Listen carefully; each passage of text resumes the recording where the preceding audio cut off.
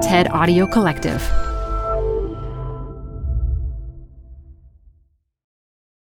Apple Card is the perfect cash back rewards credit card. You can earn up to 3% daily cash on every purchase every day. That's 3% on your favorite products at Apple, 2% on all other Apple Card with Apple Pay purchases, and 1% on anything you buy with your titanium Apple Card or virtual card number. Visit apple.co/card calculator to see how much you can earn. Apple Card issued by Goldman Sachs Bank USA, Salt Lake City branch. Subject to credit approval. Terms apply. Hi, I'm Debbie Millman. Canva is great for designing visual content for work, no matter what industry or department you work in. Nail your next presentation with Canva Presentations. Start with a professionally designed template and use it as a springboard for your design. It's a serious time saver. Time to present but can't be there in person? Enter Canva Talking Presentations. Record yourself presenting and add your talking head to your slides so your audience can watch your perfected presentation anywhere, anytime. Start designing today at canva.com. Designed for work. You know, I really thought that success in design was going to cure a lot of the problems I had around gender or around my dad's death. It was sort of going to fill this God-sized hole that was in me. Design was more of a survival than a craft at that point. Like, I don't think I ever consciously thought to myself, I'm going to be a great designer. From the TED Audio Collective, this is Design Matters with Debbie Millman. For 17 years, Debbie Millman has been talking with designers and other creative people about what they do, how they got to be who they are, and what they're thinking about and working on. On this episode, Robyn Kanner talks about getting sober and working on the Biden campaign. I told my sponsor the first time I met her, she asked me what my goals in sobriety were. I told her I was going to elect the next president of the United States.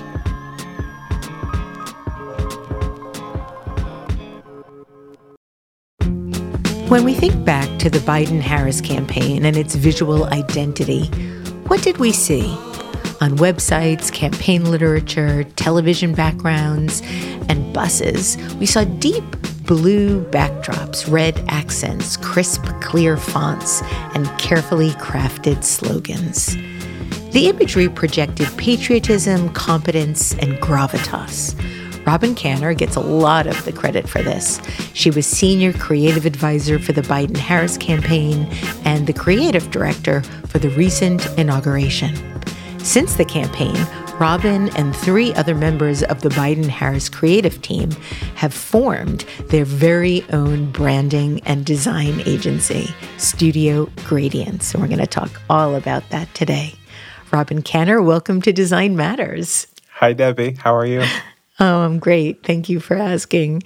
Robyn, I understand that you saw Janeane Garofalo at a party a few years ago, and the fact that you didn't tell her how much you loved her in Reality Bites is one of your life's biggest regrets. Yeah. What was it that you liked so much about her performance, and why didn't you go up to her? I just think she's such a incredible actress with a solid point of view. And that's something that I have a lot of admiration and respect towards. I'm such a sucker for the 90s in every way. Every piece of art that I've liked basically comes out of the 90s. And she just played such an integral role in so much art that I respected, including Reality Bites. I was at a party for Wild Fang in Lower Manhattan, and she was there. And, I just thought about going up and just saying, like, hi, I like your work, but sometimes I just feel like a nerd. Those events aren't places to have deep existential conversations. They're for, like, quick moments. And I just didn't want to have a quick moment. I just was like, I really respect and admire your work, but we're in this different setting, so we're not going to have that kind of conversation.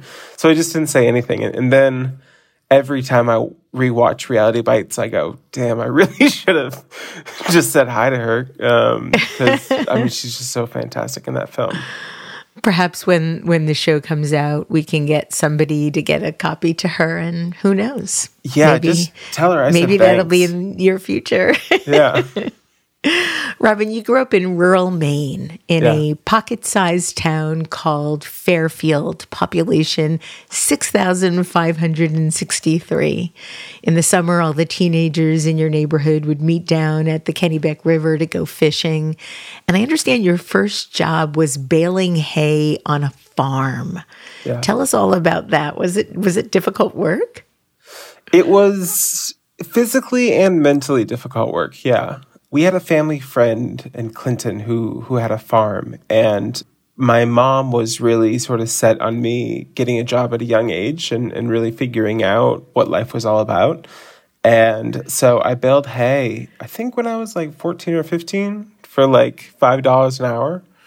I think what made it physically demanding was just the intensity of baling hay. You have these rectangle, hay bales. It's the middle of the summer in Maine. The water that, we drank sort of was like the sulfury water. So it wasn't even like a crisp, like Poland spring water. Yeah. And you just Country had these water. you just had these really hot days. And there were things that made it rewarding, which was, at the end of work, we would eat sandwiches on a porch. And like that always just felt really nice to me. But, it was mentally demanding because I was surrounded primarily around men at a time in which I really had a hard time identifying as one, meaning that I wasn't one. So it sort of created these hard moments mentally where I had to compromise, which would be sort of the coping mechanism of my youth. Your father was diagnosed with multiple sclerosis when you were 6 years old. And I read that when you were a kid, you worried every single night that would be the night your dad died. How did you understand and handle his being ill? Not well. Oh, man. If it's too hard to talk about, I completely understand. No, it's okay. I guess there's a couple pieces to it. One is that there is a power dynamic between a child and a parent. And from a very early age, that shifted in my family. In the sense that mentally, my dad was more intelligent than me. He knew more about the world than me. He was more well-read than me. He had raised me. He had been, my North Star forever. And physically, from a very early age, there was a separation between us. He would walk with a cane, I wouldn't. He would walk with a walker, sit in a wheelchair, and I wouldn't. And it created a lot of tension in our relationship at a very early age. It sort of was strange to experience loss so closely and intimately at an age in which I was too naive to understand completely what was happening. So I didn't have the tools to take a step back and look at it at the big picture. I was just sort of always trying to make it through the day. And I think my mom would probably say the same. When you're in it, it's a little hard to process and look at the full picture. But as I've gotten older and taken a look back, the thing that really stays with me is how difficult it was for us to manage the power dynamic in our physicality. You were 6 years old when he was diagnosed, and you helped him, and he was able to live at home until you were 17. You've written that your mom told you that your dad took a lot of his frustrations out on you, but you stated that you don't remember much of it and that your memory is blank. Is that still the case? It is, for the most part. When I was deep in addiction, a large part of why I did drugs and a large part of why I drank was to forget about the past. It just wasn't something I wanted to have in my life. And I found drinking helped me forget it. The problem is when I got sober, I really wanted those memories back, and I couldn't get them. And over the years, I've done things like deep meditation, really sort of writing, focusing, honing in on the past to try to bring it closer to me. But what I've sort of come to realize is even when it comes back, it's still through sort of a rosy glass. So it's hard to understand those memories as real, and it's hard to be reliable about them. And I think that is sort of a blessing and a curse in some ways. Oh, absolutely. Because I would really love to see that picture full and clear and crisp and understand it. But I'm not sure how helpful it would really be for me. You know, my dad is such a North Star in everything I do. I mean, he's why I got into politics. I wouldn't have done anything political without him. And I think that's a better memory to hold on to than any negative things I can't remember. I totally understand. And sometimes I feel like my life's mission is to understand and try to recall my memories from the time I was 9 until the time I was 13. I feel like everything would make sense if I just could remember every single day and not have those sort of pockets of blankness that I try to fill up with ideas about those moments. Sure, yeah. 6 years old was a very important year in your life. You not only found out about your dad's illness, you've also written that this is the time that you began to realize that you were trans, and this is what you stated. You know how kids describe what they want to be when they grow up, like a firefighter? When I was 6 years old, I said I wanted to be a woman when I grew up. Robyn, did you share that with anyone? Was that what you told people when they asked you? And how did you feel about this realization? No, I definitely did not tell anybody. You know, I didn't know much at 6, 7 years old, but I knew that wasn't going to fly. What that really did was it gave me a secret. Yeah. And I think in some ways, secrets are a good thing, but in some ways they're, a really bad thing. And when I think about that, I think about how I lacked agency primarily, and how that lack of agency really sort of pushed me into becoming a pretty intense introvert when I was young. And I really believe that the past has to be the past. There's no changing the past. It just is. And, when I think about gender and my relations to it, I guess I just think about how thankful I am that my gender is mine. And in a time where I think that identities can sometimes become culture, and they can become really big, and they can be sort of, shared and owned by other people in some ways. And I definitely fell into that trap, in my 20s. But the work that I've done over the last few years was really just taking ownership over my own identity in a way that hasn't been mine since it was a secret when I was 6. And as much as that can be isolating, it's also nice to be able to control who I am a little bit more. Yeah, it's interesting how our culture somehow allows the sharing of opinions, thoughts, ideas about one's body, about one's relationship to their body. I was just reading the introduction to Julia Turshen's new cookbook, and it struck me how much she felt that comments about her body were just accepted as she was growing up. Sure. And how much that impacted her and how she felt about her body, which was able-bodied and healthy, and yet she felt that she was always sort of less than because of how much she weighed. And Sure. just the idea that it's acceptable for somebody to have an opinion on how much somebody weighs, let alone their Sure. gender. I mean, it's just, to me, unimaginable to think what the world would be like if we didn't do that. Yeah. I think in some ways, once you start to share stories about your identity, and this can be gender, it can be anything, it almost gives them agency to own a little piece of you. Yes. And I think when I was really young, I was completely unaware of how much of a misstep that is to let people have that. For a few reasons. One, I mean, you just get put into this box. Like, everything about me for a few years was really sort of tied into a neat and tidy box of being a specific type of trans woman. And I almost felt like it was for other people because the conversations were so wrapped around their feelings on it. And it was hard for me to be crass and just say, I don't care what you think of me doesn't shift who I am. And if that is the truth, then like, why do I even need to share this piece of me with strangers? Right. And that sort of thinking caused a lot of rifts in my life, but it also sort of freed me from this really tight glass box that I didn't feel like I wanted to be in.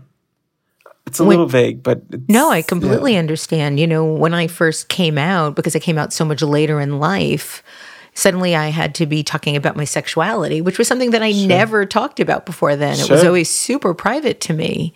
Yeah. And so suddenly with this announcement or this sharing of my sexual orientation, somehow it then became okay to ask about things that I never talked about when I was presenting as straight. So I was really baffled and somewhat irritated and really intolerant of that in a lot of ways. Yeah. It was nobody's business, but somehow it felt like it was to other people. Yeah, irritated is the right word to use. And what I learned really over the last few years is it doesn't matter what I do. Like, you know, I look around now and I go like, okay, I helped win an election. I'm in the middle of writing a book. I just started an agency. I have done all these things. And sure enough, the first question a stranger is going to ask me is, so you're trans, do you have a dick? And then I just have to be like, I helped win an election. Like, how could you care? But, you know, that's still the first thing that's on their mind. And, you know, if I let them have that conversation, then my identity is not mine anymore. It's just a performance for you. And that's just something I'm entirely unwilling to sacrifice. Absolutely. Let's talk about your design career. After high school, you attended a community college and studied history. You then attended a film school in Bangor, Maine for a semester. You then went to a liberal arts state college in Farmington, Maine, where you were accepted into the art program. When did you decide that you wanted to be a designer? Somewhere in the middle of there. I think that I was such a bad student. I mean, I barely graduated high school. I mean, I have no idea what my high school GPA was, so I'm guessing it was somewhere around a C or a D or something. And getting into a community college, I sort of did okay in there. In film school, I did okay in there. In art school, I did okay. I think that at Farmington, I was sort of getting wheeled into the direction of being an artist and thinking like one.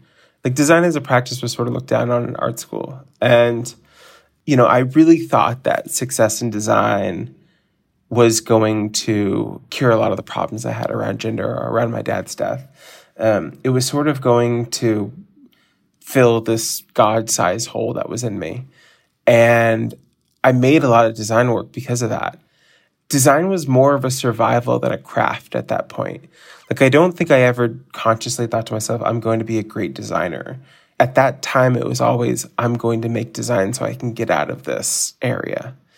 And when I dropped out of college, I could still get a job in design. Like, you know, nobody really cared. So I think for a while, I saw myself as a designer only to make something that helped me get to a different place, like get to a different state, get to a different city, like just trying to get out of Maine.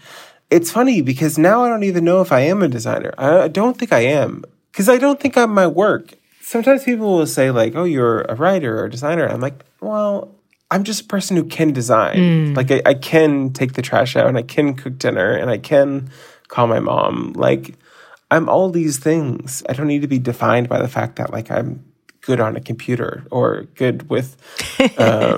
Well, you're multifaceted. You're definitely more of a polymath, you know, with bylines in the New York Times and Wired. And I mean, you've got so many outlets that I would hesitate to say that you're just a designer.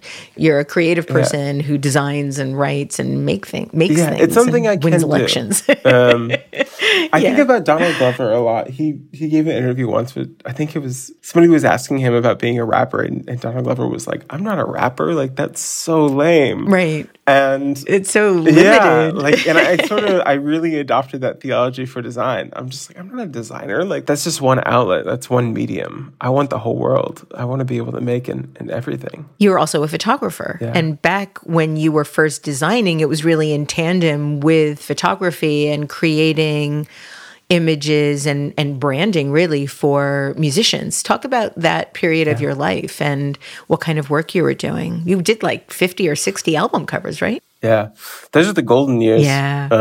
I love that time for a few reasons, one of which is how untethered I was to the world. I mean, I'd been in Maine, really terrified about my own gender, really terrified about my dad's death, really just kind of afraid of the world. And when I got into music, found all these weirdos that just liked to make art and didn't really care about anything else. Our people. Yeah.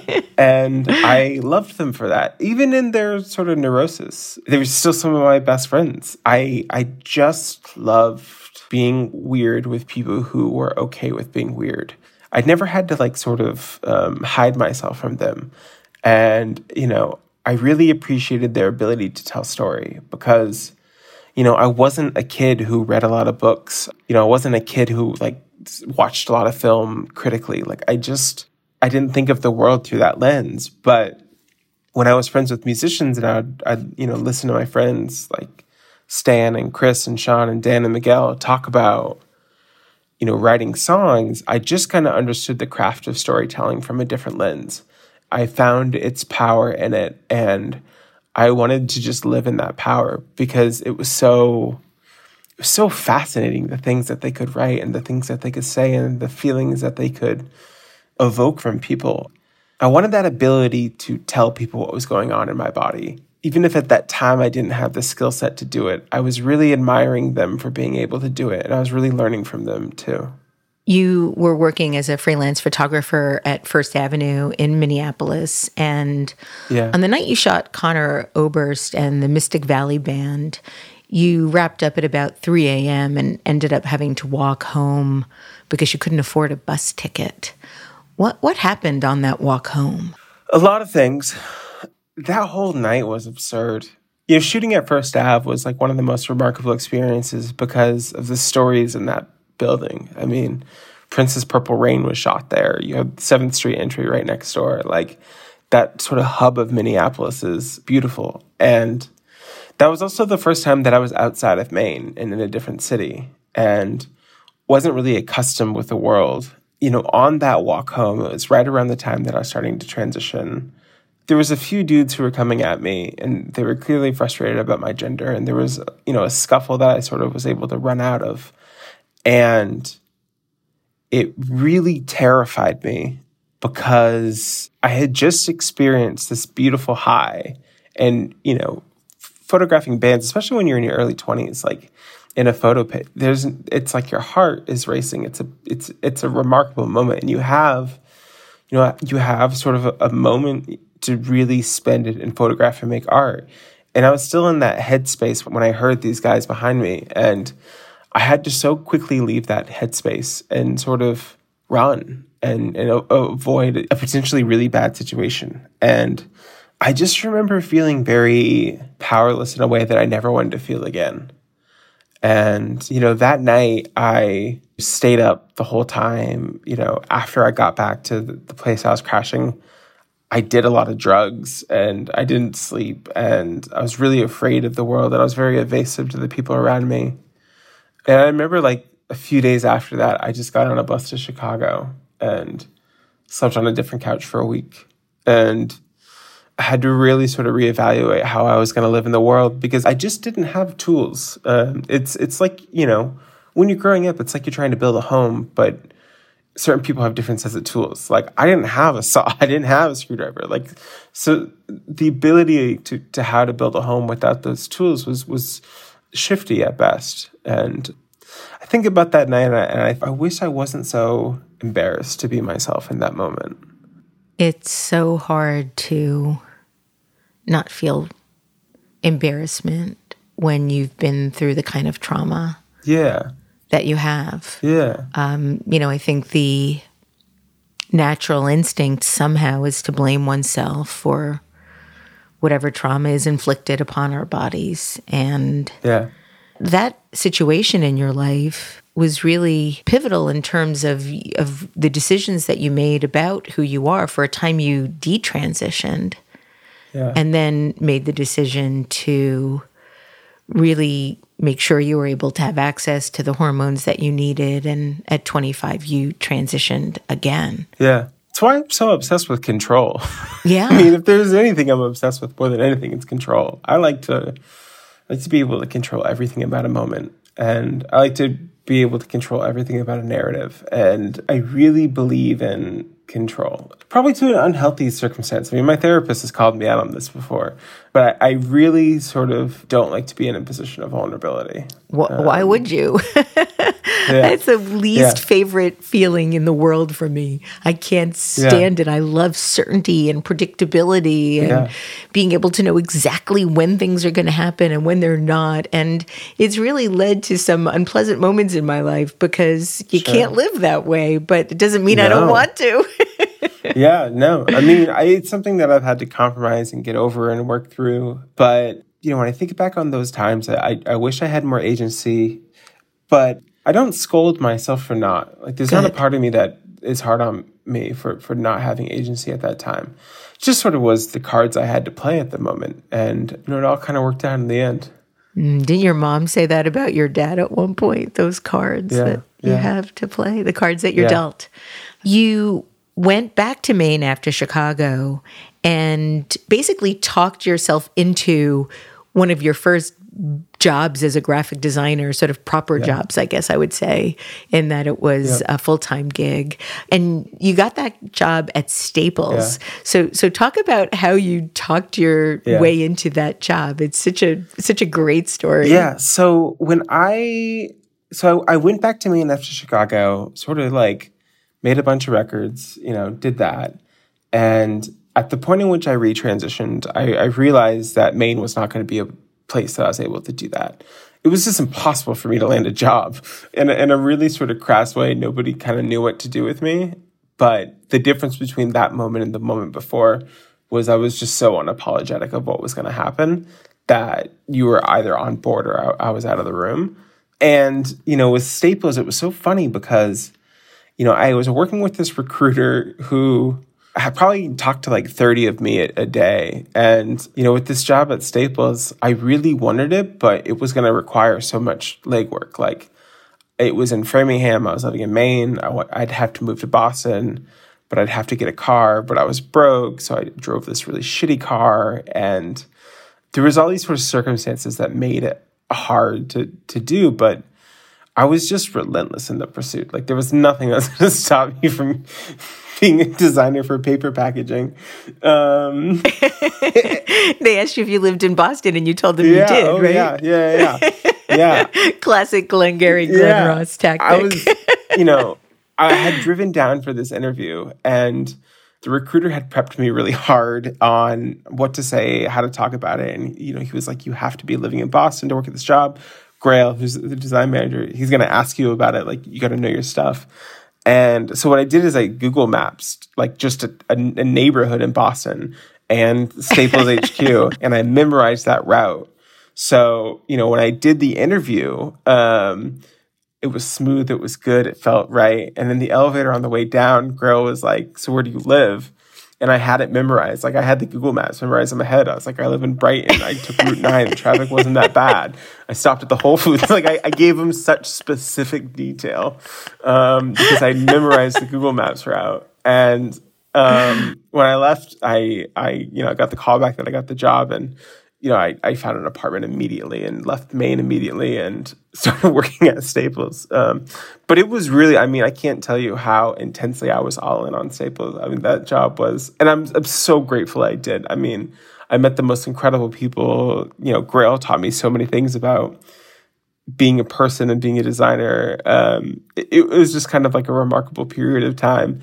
But when I think back on it, I'll never forget the anxiety of being in that elevator, just like running through the Google Maps route in my head. The Whole Foods. Yeah. I love that you said that you stopped there.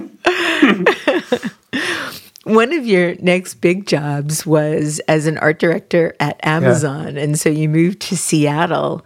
And you stayed at Amazon for nearly 2 years. And you said that the work there took a toll on your brain in a different way.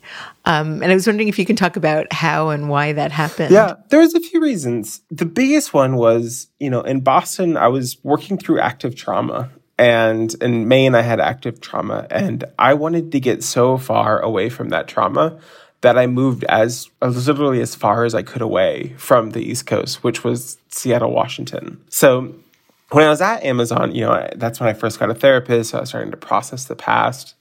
I was also sort of taking on a different world. I had grown up, I lived off the state growing up. We were on Medicare and Medicaid.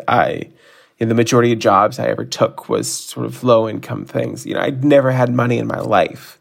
And I got to Amazon, and I was in Seattle, and, at that time, working at Amazon was almost this golden ticket. Things that I never imagined doing, like buying a couch. That was such an archaic concept to me, because I just assumed I'd never be a person who owned a couch. It just didn't feel like it was in the cards for me. So there was all these sort of personal things that was happening. I was grappling, with the past. I was grappling with, finance, and I was also grappling with the work. Amazon is such a data-oriented place. You don't make decisions off of intuition for the most part. You're making decisions based off, data that exists from books and, design systems that have existed for years. And it really sort of shifted the way I had to think about design entirely. And it also shifted how, I worked in a corporate environment and either had to tone down parts of my eccentricities or, figure out a way to manage them with being inside. You've said you've bombed 2 interviews in your life. Yeah. One was with a theater company and the other was with Facebook, which at the time you felt would have solved all your problems and would have allowed you to feel successful. So how did you bomb the interview? What happened? So the Facebook interview was such a remarkable experience. And it was remarkable because I'd never done an interview that was 8 hours long. Whoa. A Facebook interview is a full day. They fly you out to Palo Alto. They put you up in this really fancy hotel. And you're sort of in their house for the most part. And, I was broke while I was interviewing at Facebook. So, I remember landing in Palo Alto and being in one of the richest cities in the world. And going to a 7-Eleven and buying peanut butter and bread to make sandwiches in this hotel before this interview. And so I was already sort of in this headspace of feeling out of my league and feeling overwhelmed and feeling like I wasn't going to fit in. And throughout that interview, predominantly talked to a lot of white dudes and a lot of cis dudes. And, I wasn't, as much as I had transitioned to that point, I wasn't fully comfortable with who I was at the time. And I hadn't learned that, and if this is the coldest statement I say in this whole podcast, it might be, but I hadn't learned to properly work with straight cis white dudes. And that is in many ways a key to why I've been able to do the work that I've been able to do, is I've learned how to work with them because they still run the show. And, at Facebook, I just didn't have the tools to really conversate with these people. And so when we were deep in conversation in the interview, I was always really nervous. And because I felt like I was teaching them while they were sort of asking me to solve a problem. And it made me really awkward. And there are many things here. One is I probably shouldn't have bothered with the interview to begin with. Probably shouldn't have put myself in a position of teaching. I probably shouldn't have been in the room. But in hindsight, I found it to be such a good experience because it sort of taught me what not to do in a lot of ways. And I don't think they're a bad company. I don't think anything. I just think that they would have changed me in the same way that Amazon changed me. And I'm just kind of glad that they didn't have the chance to change me. What have you learned about how to work with cis white men? Man, this is such a challenging question to answer. I've learned to meet them where they are, and that is to find a shared interest and talk about that shared interest. Whatever it may be. It is most often sports. But if it is anything else, I can have that conversation. I just felt that a lot of people were so awkward around gender, and it was just easier for me if I knew what to talk their language. And that was sports, and that was a conversation I could manage. It was easier to not be perceived as weird. Yeah. Robyn. In 2017, you moved to Brooklyn to work at Etsy as a senior product designer. What was it like for you to come back to the East Coast, but to move to Brooklyn, which is very, very different than Maine? Sloppy. Really? I would say when I moved back to New York was when I was sort of deep in addiction in a way that I hadn't been before. That time is really blurry for me. It's hard to sort of remember it if I'm being real. I'd say a lot of things that were pent up was released at that time. And I just had sort of lost my way in the world. And, when I think about that time, I just think about how deep my resentments were to the world around me. And there was a lot of nights in bars. Yeah. You talk about this a lot. You express a lot of the feelings that you were having at the time in a project that you did from January to April in 2018 with designer and artist Timothy Goodman and comedian and writer Akilah Hughes. You started a project called Friends with Secrets, where you all participated in online text therapy. And these sessions captured a really unique slice of your lives, quite a lot of the heartbreak that you were going through. What made you decide to create that project? I think it was just sort of something that we had to say. And I'm not sure I would do it again. How come? It was relentless emotionally. I mean, it was... it was relentless reading it. It was taxing away in a way that wasn't funny. And I've since come to sort of really admire humor in work. And for me, there was no humor in that project. I mean, it was all just everything. It was relentless in its pursuit for processing trauma. And I think, having done that around the same time that I got sober and was at sort of the end of my binging, in a way, it captures the worst of me. And I don't think so, Robyn. I think it captures the most vulnerable part of you.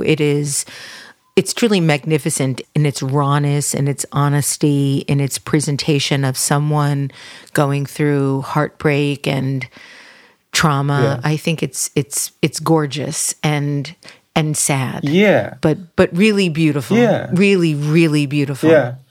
I think if I did it all over again, I would have put it in a character's voice and not my own. And then I wouldn't have to sort of shoulder the experience as intensely as I have. Yeah. I think that so much of the things everybody talked in that piece was so heartfelt and so important and so of the time. I don't think it had to be me. Like, I think I could have put that in a character and got some of that out in different ways. Well, as somebody that benefited from the way that you talk about your trauma, as somebody that's really struggled with my own shame of being who I am and why I am, I think for the millions of other people in the world that feel that way, reading the work that the three of you put out in the world, I think just gives people a sense that they're not alone in their experience of trauma. And I think provides people with an opportunity to overcome some of their own shame in that. Yeah. So thank you for that. I don't mean to sort of downplay the work or anything that I've worked on. I think that when you make it, you have such a critical view of it. And there's so much gold in all the experiences I'm talking about, right? Like, there's gold in working at Amazon. There was gold in being deep into addiction. There was gold in Friends with Secrets. The parts that I sort of think about is sort of the bronze of it all. The pieces that could have just been a little bit better. And that's from my own head. Oh, so that's craft. That's craft, which evolves as we evolve. Yeah. Robyn, over the course of the project, you revealed that you were often engaging with your therapist while drunk. Yeah. In some of your other writing, you share how you started drinking at 15, smoking pot at 16. For a time, you were also addicted to Xanax and began harming yourself by cutting. But in July of 2018, you got sober. Yeah. And you've been sober ever since. Sure have. Congratulations. Thanks. And I believe you stopped drinking on your own cold turkey. How did you do that? I was cold turkey for about a week. Then I went into AA. and very much got help. That first week was the hardest, though. There was really just no other option. That's, in its clearest way, that's it. Like, there was no other option. Like, I had taken it to like the nth degree. I was on a real leaving Las Vegas binge. Like, I was going for the gold around that time. I mean, everything I was doing was about ruining. I just wanted to ruin myself. And in July, when I made the decision to stop doing that, my body just didn't have much left in me. Like, it was so unromantic. My last drink, you know, I'd never pictured myself having my last drink, right? But my last drink was a Frosé, which is not even a good drink. And I had 4 of them back to back in sort of a dusty bar. And there is a specific type of sadness to drinking Frosés on a Sunday night. I think it was a Sunday. I can't remember.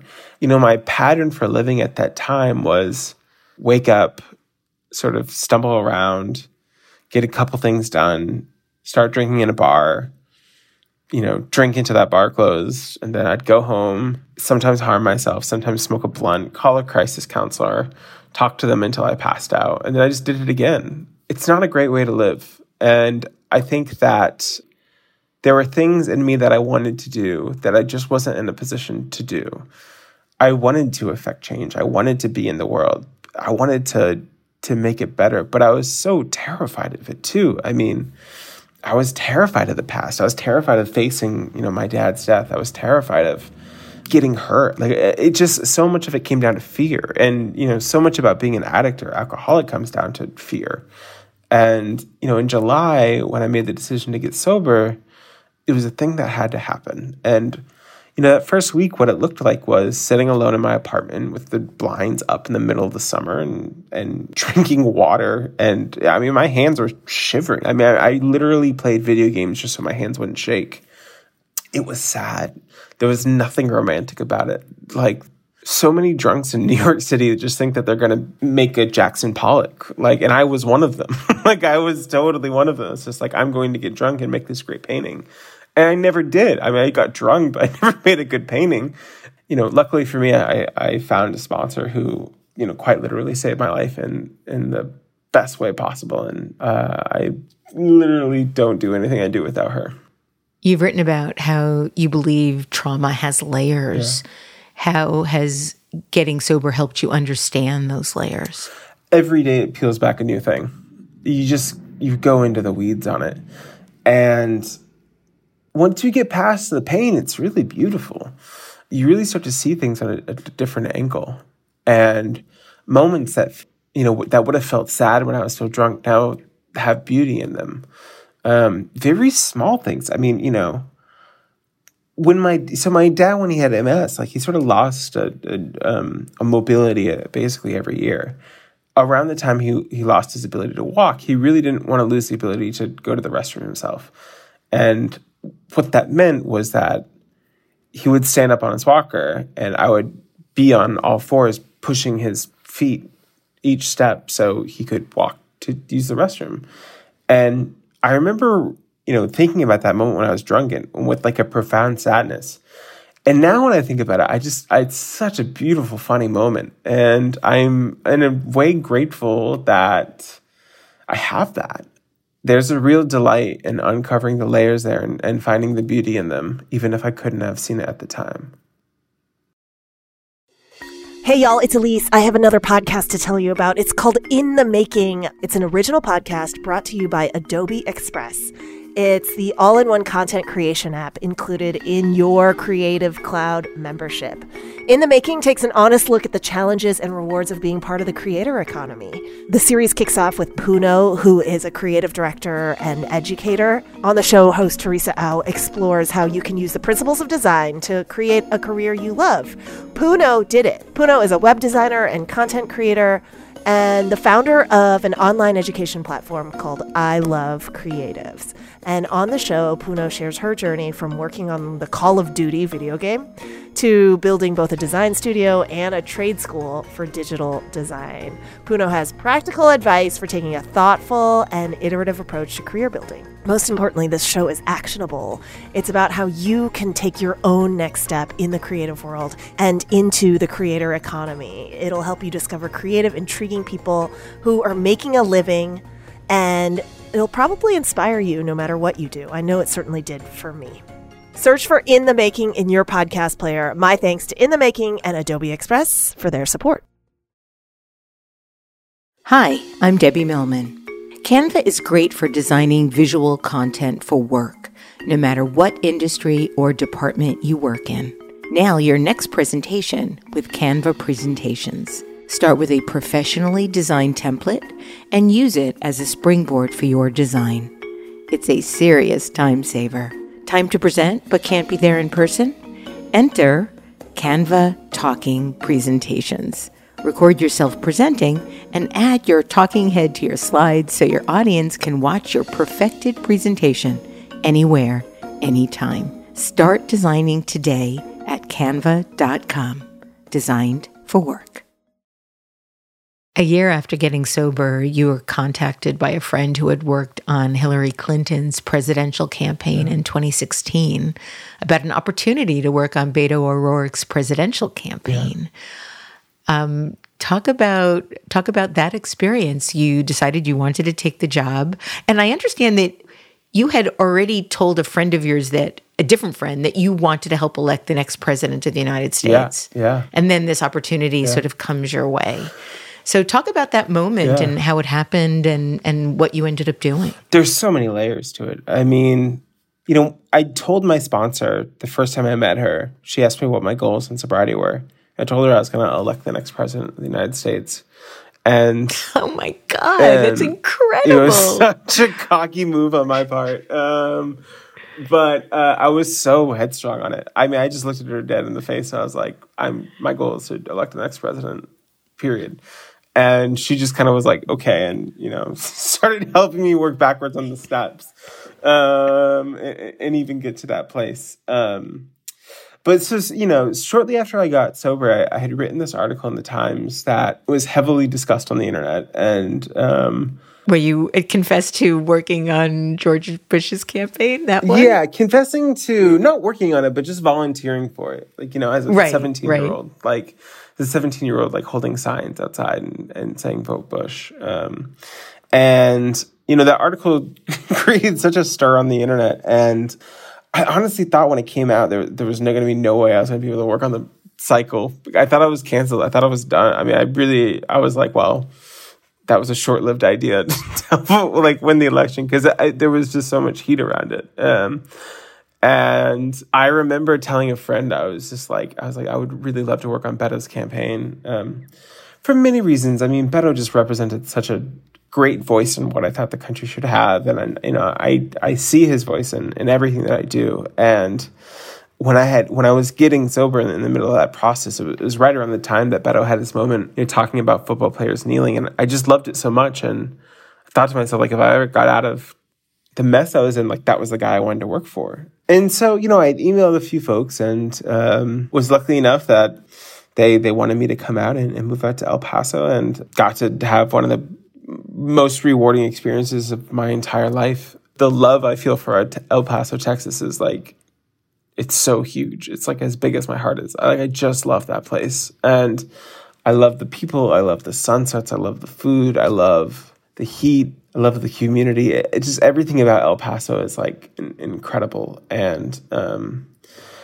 got to work on this campaign during a really intense time. I started, and a month or two after I started, there was a mass shooting at the Cielo Vista Mall in El Paso, and that event brought me so close with that city. And I had been going to AA meetings while I was on the campaign.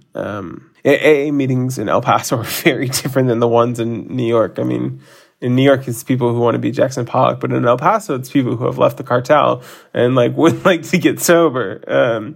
So you're in a very, very, very different room. And, fell in love with it in every way. And, when the shooting happened, I felt like we all came closer. I mean, there was such a compassion in that city that I just, it was really the best thing ever.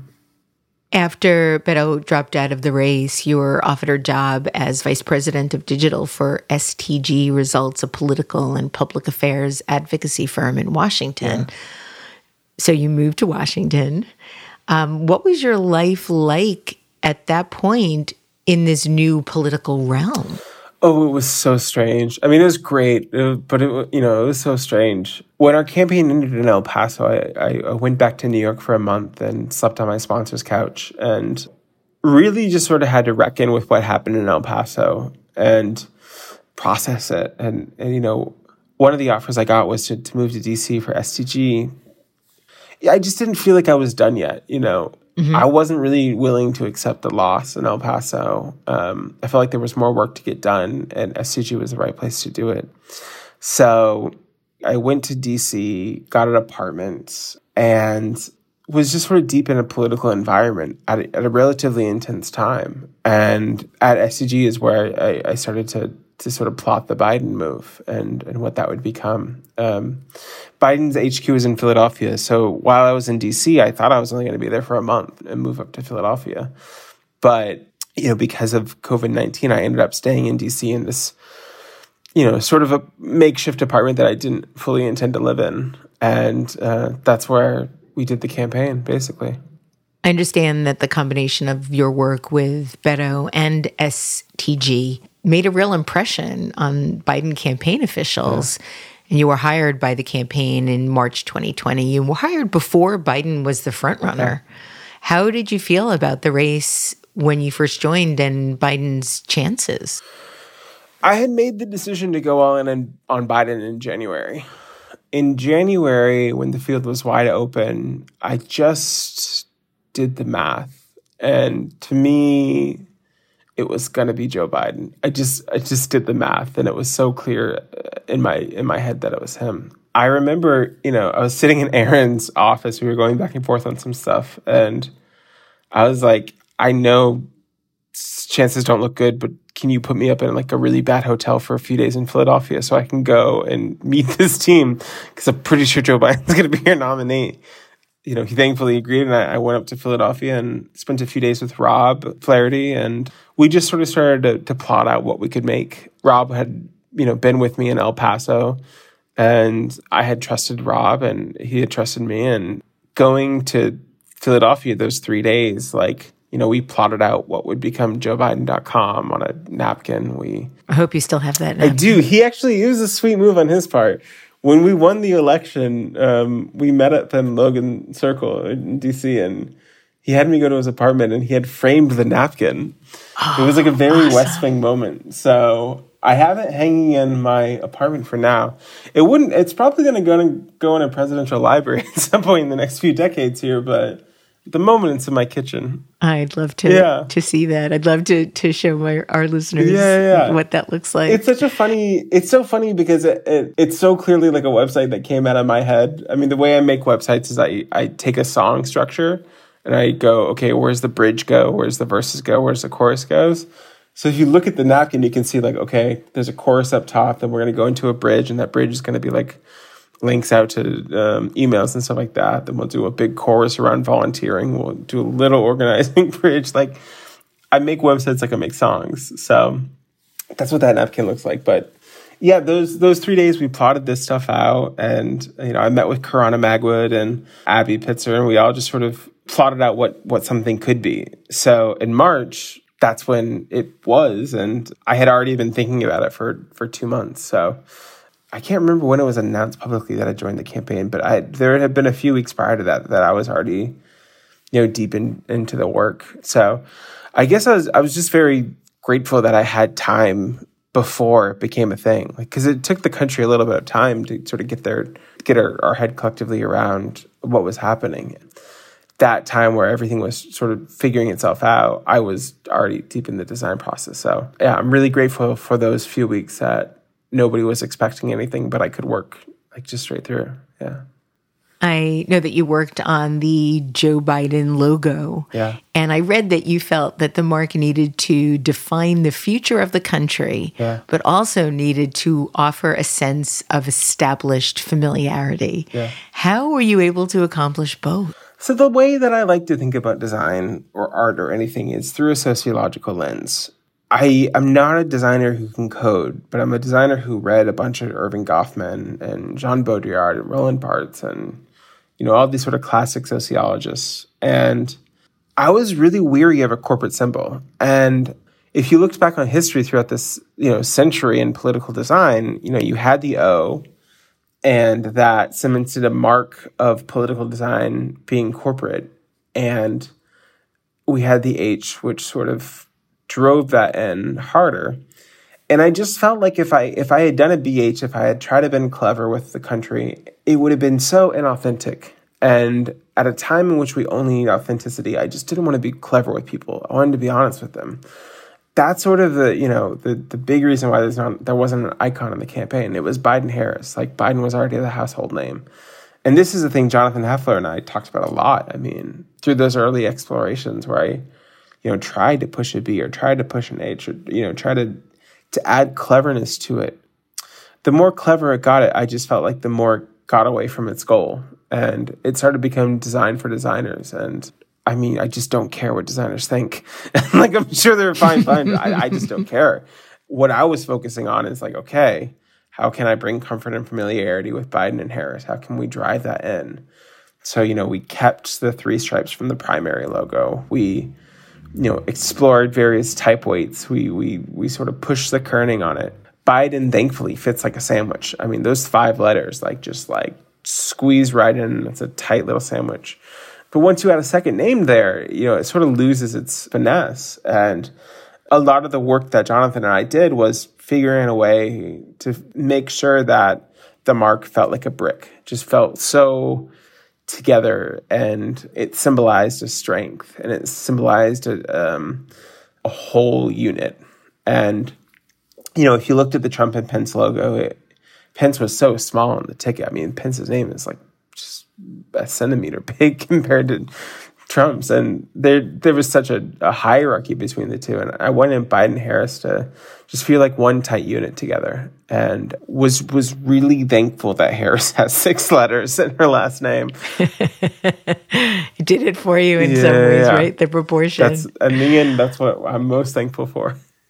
Wired wrote a piece stating that you and your colleagues used your own life experiences to craft a strategy that was inclusive and unifying. What made you decide to use your own experiences in this way? It's all we had. I mean, we had to. We had so many different perspectives and lived worlds and ways of thinking, and I wanted to use it all. So we had to use our life experiences because they were so rich and they mirrored the country in such a clear and effective way that it would have been foolish for us not to. When I think about, the broad overarching conversation that's happening in tech right now about diversity and inclusion, I just think you trust your people and you get the right people for the job. Like Julian, who ran our Oppo, did such a great job with the design. And one of the reasons why he did such a great job was that he actively didn't like where the country was heading. One of the first conversations him and I had was about how he really didn't like the country's direction. And that to me signified a great Oppo designer, because he already was thinking about how to make the country better and wanting to live in a better country. The full breadth of our experience is what enabled us to produce such a great design system. And, I think relying on those lived experiences, which are inherently American, just helped create a mirror for the country and visually helped us explore a new political language. It's funny because, when I was in the heat of the campaign, it's not like people were excited about the design. I remember many people coming at me and just saying, this design's boring, it's too traditional, it doesn't mean anything. And, what I was thinking was well, it's working, first of all. And second of all, I don't need to be cute for you. I need to win an election. And that's what this thing is going to do. I understand your personal experience being bullied while growing up helped inform the campaign's opposition strategy against Trump. In what way? When I was a queer teen in the middle of rural Maine, a lot of people had a lot of power over me. And they had that power by being aggressive and looking big and tough and presenting as, hyper-masculine. The thing that I always wanted to do with my bully was take away their power. I didn't want them to be this big red blob. I wanted them to be small, black and white, grainy, noisy, sad, pathetic. I wanted my bullies to feel small. And, for the life of me, I don't understand why a lot of Democratic politics present Republicans as these big, angry red blobs, because in my opinion, it's just giving them more power. And our job is to fundamentally take away their power. So, for me, it just made sense to remove their power. And, we did that in a couple ways, one of which is through conversations with Julian and pushing our ability to define that language. And then the other way was through this television show called Mr. Robot. Yes, I love this story, Robyn. I'm so glad you're bringing it up. Created by Sam Esmail. And, I was such a fan of Sam's shots. Like, just his craft is remarkable, and I've studied it so intensely. I mean, I remember watching Comet and being floored by what he was able to do. And he just took it to such a next level with Mr. Robot. And I knew I wanted us to go there, and I just didn't know how he got there. And I felt it would have been cheap if I just tried to imitate it. So I went out of my way to send a lot of emails to find a way to talk to him. And a friend put us in touch, and it was, it was so funny. They sent an email to Sam's wife, Emmy, and Emmy sent it to Sam. Sam reached out to me. I get on this phone. It's just kind of like a bizarre Hollywood connection. And I remember getting on the phone with Sam and just being like, okay, so how'd you do it? Give me, what's the thing? And we talked a lot about how to use photography in the right way, I was working with photography that always existed. I never had control over the shoot, whereas Sam had control over everything. So there's a lot of conversations about how to get the right photographs. But one of the biggest conversations was around eye contact. A thing in our oppo was Trump very rarely ever made eye contact with you. He always looked outside the frame, and he was looking either down or to the left, or he was up. He was always trying to visually leave the frame. And doing that, which came from Mr. Robot, was a way to make the country see how sad and powerless the man actually was, and how much he wasn't ready to lead the country. Like most things when you're creating, it's a combination. It's a combination of conversations with Sam and conversations with Julian and me, and lived experiences and being bullied, and everything sort of came together. When you have those moments come together like that, it's like you're a baseball player and you're at the bat and you see your pitch come down the line and you just know you can slug it. You just got to get the pieces right in place. Mm-hmm. And that's what it felt like when the oppo landed. It was probably the biggest risk that we took on the campaign. It was the most invisible one. And it was invisible because I purposely never told anybody outside of the campaign until after the election. Because if it didn't work, no one was going to give a shit. It was one of those things where, if this works, then it's gold. Then I've proven this really great theory. But if it doesn't work, then I'm screwed. Well, thankfully, it worked. Yeah, I held it in, and I'm glad I did. You also brought in a hot pink color palette, rainbow gradients, illustrated infographics. Yeah. Talk a little bit about the use of gradients in the work that you did. I read that you described them as having a joy that contained a brand new feeling for life. So the gradients come out of so many things. And I am hyper aware of the joke around gradients.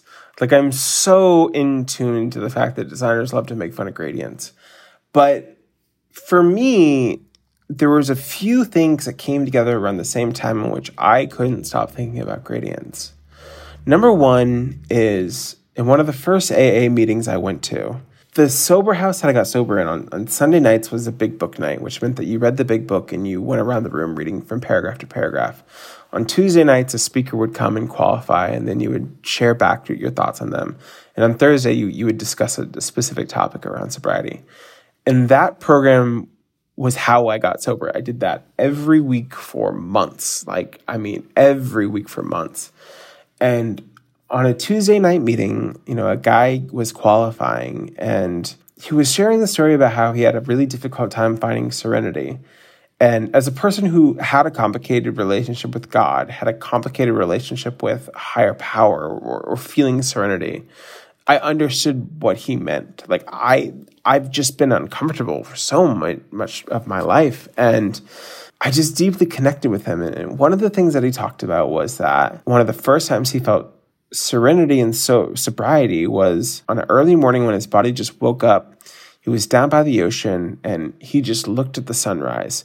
And he talked about how the sun just painted the most beautiful colors for him, and how it was the first time in sobriety he was finally able to take a deep breath and just exhale. And he felt like a calmness and a serenity from that. And I understood that feeling because it was so desirable to me. I hadn't had it yet, but I wanted it so bad. And if you think about a sunrise or you think about a sunset, what they really are is gradients. They're just colors shifting and colors changing. And it can sound lofty, and I really don't care, but I really believe that a sunrise or a sunset is God's gradient. Like, that is made by the world around us, and its beauty is unmatched. And it's so emotional to me. When I thought about the campaign, I just thought about how I wanted the world to feel that emotion too. I wanted them to share that joy. I didn't want to make linear gradients. I didn't want to make these like sort of boring mathematical gradients. I didn't want AI gradients. I wanted natural, godlike sunrises to cascade over the country. And that's where they came from. When I got to El Paso, because you're so close to the border and the colors in El Paso are so specific, you get these gorgeous sunrises and sunsets, unlike anything in the world. I mean, they paint the most beautiful things in the world, and you're just in awe about the world around you. And the sun always set over Mexico. You're in El Paso, you're in Ciudad Juarez, and to see the sunset over Mexico every night, it was just such a beautiful, surreal experience. And when you put them all together, I just thought, like, wow, what if people could feel that emotion? And I get it. A few designers online are going to be like, haha, whatever, gradients. And I don't care about them. What I care about is somebody feeling that emotion, that shot, that beauty. I wanted it to be the backbone of the campaign. And I'm very grateful for gradients, and it's something that I'm just so fine with everyone thinking it's anything that they want it to be. Because to me, it's that guy in the meeting, finding serenity. And it's about how that's such a great thing to strive for. Robyn, I don't really care what designers think about gradients, but I do care that my listeners really understand what a gradient is. Yeah. And it occurred to me that they might not. Yeah. Because it's not just designers listening. Sure. So how would you define a gradient? Gradient is colors changing. It is looking at point A to point B through an image and a color that shifts. An orange to a red, or an orange to a red, to an orange to a blue, to a purple. It's about not having hard lines visually, but a smooth transition into a different time. Yeah, it's really hard to do. Armin Witt designed the Design Matters website for me, and the whole thing is gradients. So you've got a big fan here in your use of gradients. It's really hard to make a gradient without something called banding. Yeah. That happens when there's a hard line between the colors that bleed into each other. So congratulations. I think it was gorgeous work. Is it true that you named one of your gradients gods for his gradient? Yeah, I mean, there were all of them. There was a few named, there was the victory gradient, which was the gradient we made for Joe's victory speech. God's first gradient, I just think that's every sunrise in the world. Yeah. Speaking of gradients, after heading up the creative direction of the 59th presidential inauguration, you and several of your colleagues on the campaign founded your own design and branding consultancy. Yeah. You've named it Studio Gradients. Yeah. How is it going so far? It's going great. It's amazing. It's everything that I want to be doing right now. Working with Eric, Asia, and Anna has been remarkable because They're just so talented on the campaign, and continuing that environment where we know each other so well is fantastic. Even pushing the sort of style of our website, or, pushing the style of our design, it's been really fun to create a different voice. And in some ways, it's the complete opposite of what Biden looked. It's called Studio Gradients. We don't use any gradients for the most part. What we do use is a lot of handwritten elements and a lot of sort of chicken scratch that bring it some humanity. I do, as we've talked about in this podcast, really well when I have control over things. And having my own studio really enables me to work on multiple things at once. And that's something I'm very grateful for. Can you talk about any of the projects that you're working on? I am separately working on a memoir at the moment. So that's probably... Wonderful. That's the biggest scoop of this thing, probably. But yeah. Wow. When will we see that come into the world? That is a very good question that my agent and I are trying to figure out. But I'm deep in writing it right now, and it's a really phenomenal experience and a really humbling one. Design is like a thing that makes sense to me. Writing is a thing that I really have to work at, and it's fun to be able to work at this one. So I have two last questions for you before I let you go. First, do you ever think you'll run for office?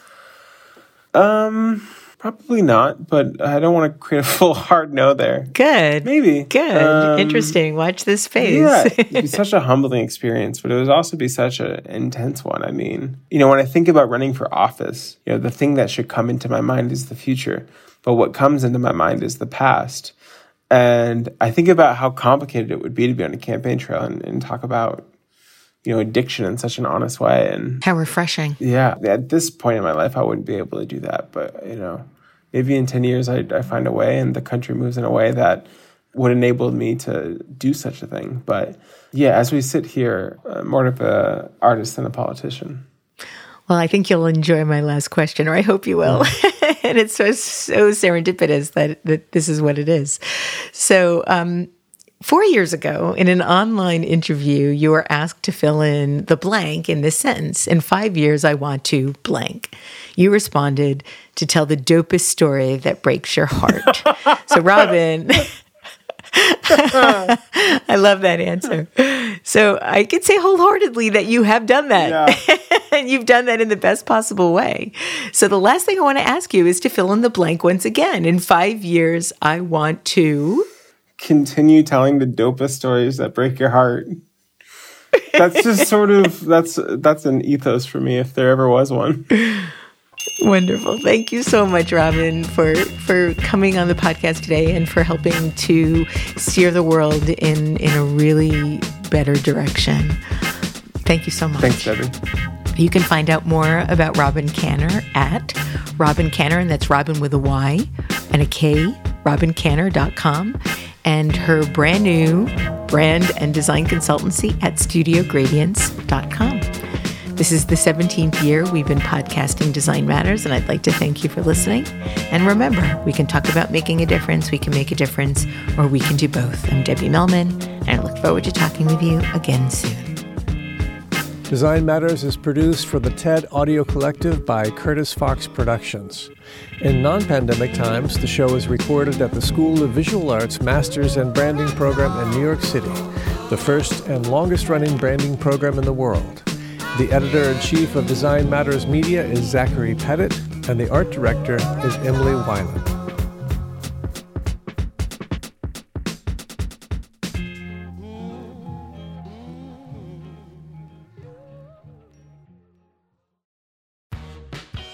You're growing a business, and you can't afford to slow down. If anything, you could probably use a few more hours in the day. That's why the most successful growing businesses are working together in Slack. Slack is where work happens, with all your people, data, and information in one AI-powered place. Start a call instantly in huddles and ditch cumbersome calendar invites. Or build an automation with Workflow Builder to take routine tasks off your plate, no coding required. Grow your business in Slack. Visit slack.com to get started.